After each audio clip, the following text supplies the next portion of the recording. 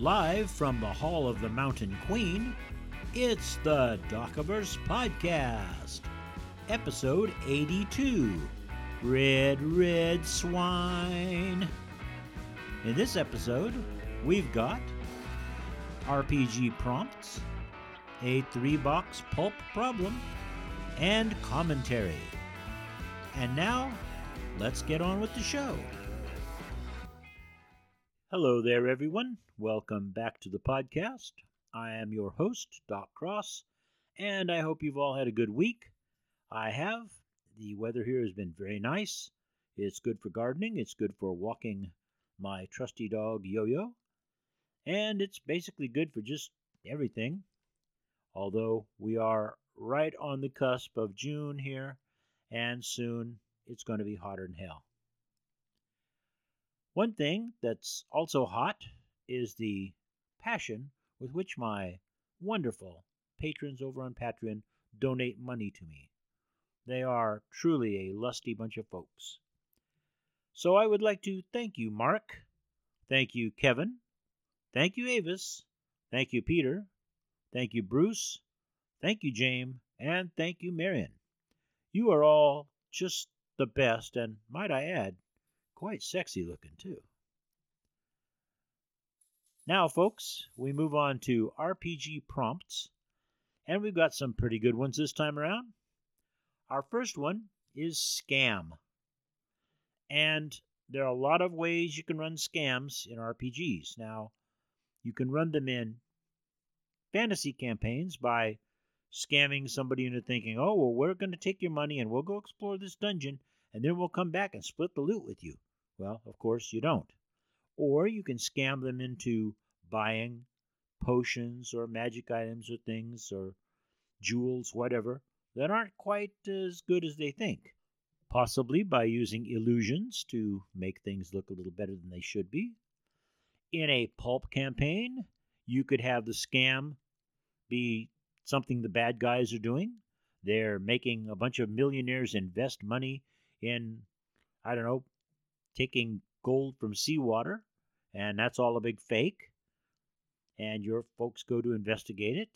You could have them scamming somebody out of money for an expedition, and then the expedition disappears, so your good guys go looking to see, was this a scam? Well, maybe it was a scam, or maybe this expedition went somewhere they weren't quite prepared to go. You could also do scams in modern sort of RPGs. You can do them in games where you're running a intelligence operation. Of course, scams in the supernatural are all over the place, and they have been for hundreds of years. You could do scams of a, military nature where somebody's, going to sell something to the military as a big weapon, but it's not really the weapon they think. A lot of ways to do scams, a lot of ways to part people from their money, a lot of ways to scam people for political purposes, as we all know, because we had a guy get elected president who was a fucking scam artist from the beginning, and he scammed a whole bunch of stupid people, and hopefully soon Mr. Trump will be going to jail. Anyway, there are a lot of ways to scam people out of whatever, and you should run some scams in your games from time to time, just to keep everybody on their toes. Our next RPG prompt is cold. And cold could be just the environment where you are. It could be an emotional state amongst a group of people you meet. High elves might be kind of cold to pretty much everybody else. Cold could be the spell you're using, or in pulp, which we need to get to. It could be a weapon that shoots cold. I believe Doc Savage encountered one of those. Could just be something that's cold, like liquid nitrogen, which you don't want to fuck around with. Could be the common cold. If we're using just the word cold, could be something worse than the common cold. One thing you can have that nobody ever seems to deal with in most games is the fact that cold leads to hypothermia. Characters, especially in fantasy RPGs, tramp around through the cold all the time. Oh, I've got boots of warmth or something. Yeah, well, maybe those keep your feet warm, but they don't keep the rest of you warm. People should be dropping dead in fantasy and other campaigns. Happens in pulp too. Oh yeah, we've got our parkas. We're out trudging through the cold. Yeah, but nobody ever, loses a finger or toes to frostbite or anything like that. Of course, these are games, and we're not trying to be too realistic. But still, the ravages of cold are vastly underplayed in most games, except maybe science fiction if you're out in space and something happens to your ship. So give a thought to including cold more in your stories. And now we move on to the next and final RPG prompt, which is mountains. And mountains can pop up in any genre, whatever. You could be 007 skiing down a mountain, getting shot at by Soviet troops or whatever. You could be the pulp explorers up in the Andes or the Himalayas or the Rockies, wherever, looking for something. Of course, fantasy characters go up in the mountains all the time. They have to fight all sorts of creatures, dragons and trolls and stuff like that. Westerns, going up into the Rockies to take the cattle to their summer feeding grounds or whatever. Mountains can be symbols of ancient days. They can be symbols of age and wisdom, whatever. There could be the old man of the mountain who you have to go see, or the guru who's up there in a cave somewhere who has just exactly the right information to help your pulp characters along. There could be unknown creatures living up there that you've been assigned to go investigate, and maybe one of these creatures is seemingly helping the bad guys to do something. Oh, look, it's a Yeti, and he's helping these kidnappers or whatever.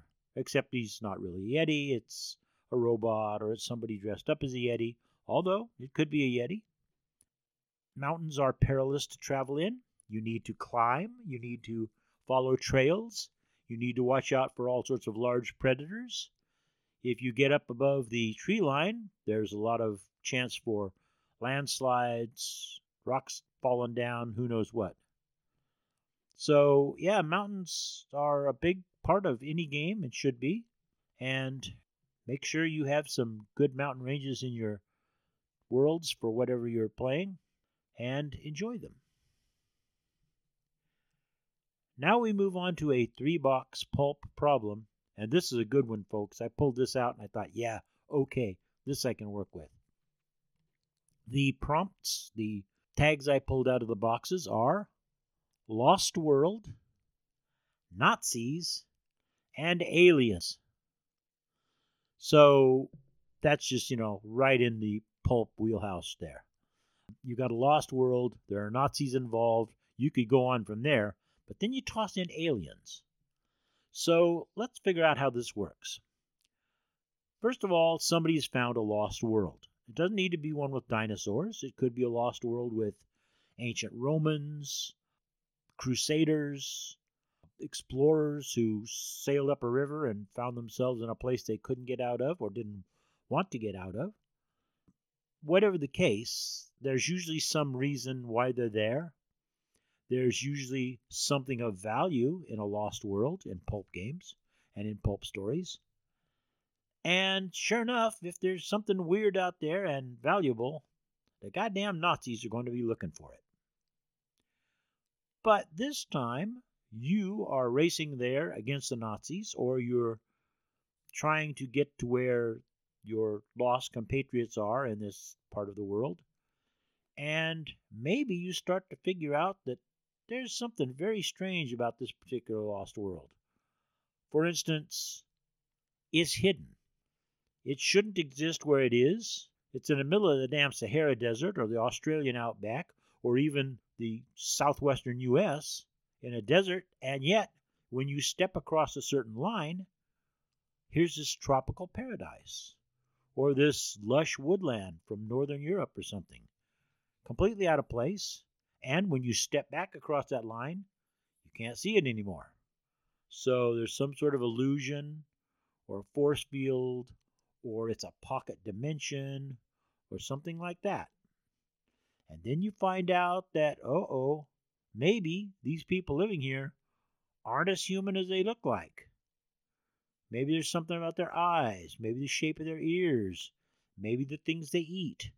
And it suddenly dawns on you that these people are not of this earth. Meanwhile, you got to deal with the Nazis, who are also here and doing what Nazis do. They're going to try and enslave these people or kill them off or capture them for study by assholes like Dr. Mengele or something like that. And you're racing against time to help these aliens to fight off the Nazis. Or maybe both you and the Nazis find out that these aliens aren't what they seem at all. Maybe they're waiting to get some fine human flesh to eat. Or maybe they want to enslave you. Or maybe they want to watch you fight. Or any number of things that you weren't expecting. Do you suddenly have to work with the Nazis to get the hell out of here? Do you decide to side with the aliens and say, hey, them Nazis, damn good eating? Or do you do something else? So how you work it, I'd like to know about it. But that's a lost world with Nazis and aliens. And in 2 weeks, I'll be back with another 3-box pulp problem. Now we move on to commentary, and this is a commentary I was going to do about a month or so ago. And it dawned on me one day that the human brain is a damn strange thing. Not necessarily the brain itself, but the mind, although sometimes it's the brain that gets in on it. And this dawned on me when I realized that I'm of an age where I forget things a little more often than I used to.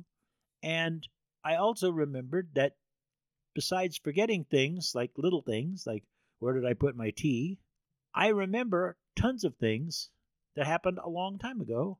And one of the big things that we all remember are song lyrics. I know the lyrics to probably 1,000 songs, maybe more. And most of you know the lyrics to hundreds and hundreds of songs, many of which you heard as a small child. They're stuck in your brain. You can pop them up in a moment's notice. And yet, you can't find your car keys. Or you forget somebody's name. How the hell does that work? I mean, there are psychologists and neuroscientists and stuff that I'm sure can explain all of that, but I can't figure it out. The brain, the mind is just a weird place. Another thing about the human mind is that there are things that afflict certain people, like face blindness, where people who've known you all your life cannot remember your face. And if they have to go just by your face, they won't know who you are. I had one friend who had that problem. We did not know what it was, because this was many, many years ago before anybody ever even discussed stuff like this. But I found out that he could not remember people's faces.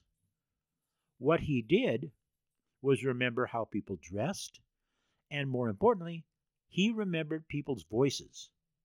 He may not know what your face looked like from one moment to the next, but he could spot your voice in a crowded room, which explains why he would walk up to me from across a room at a party and say, hey, Doc, how's it going?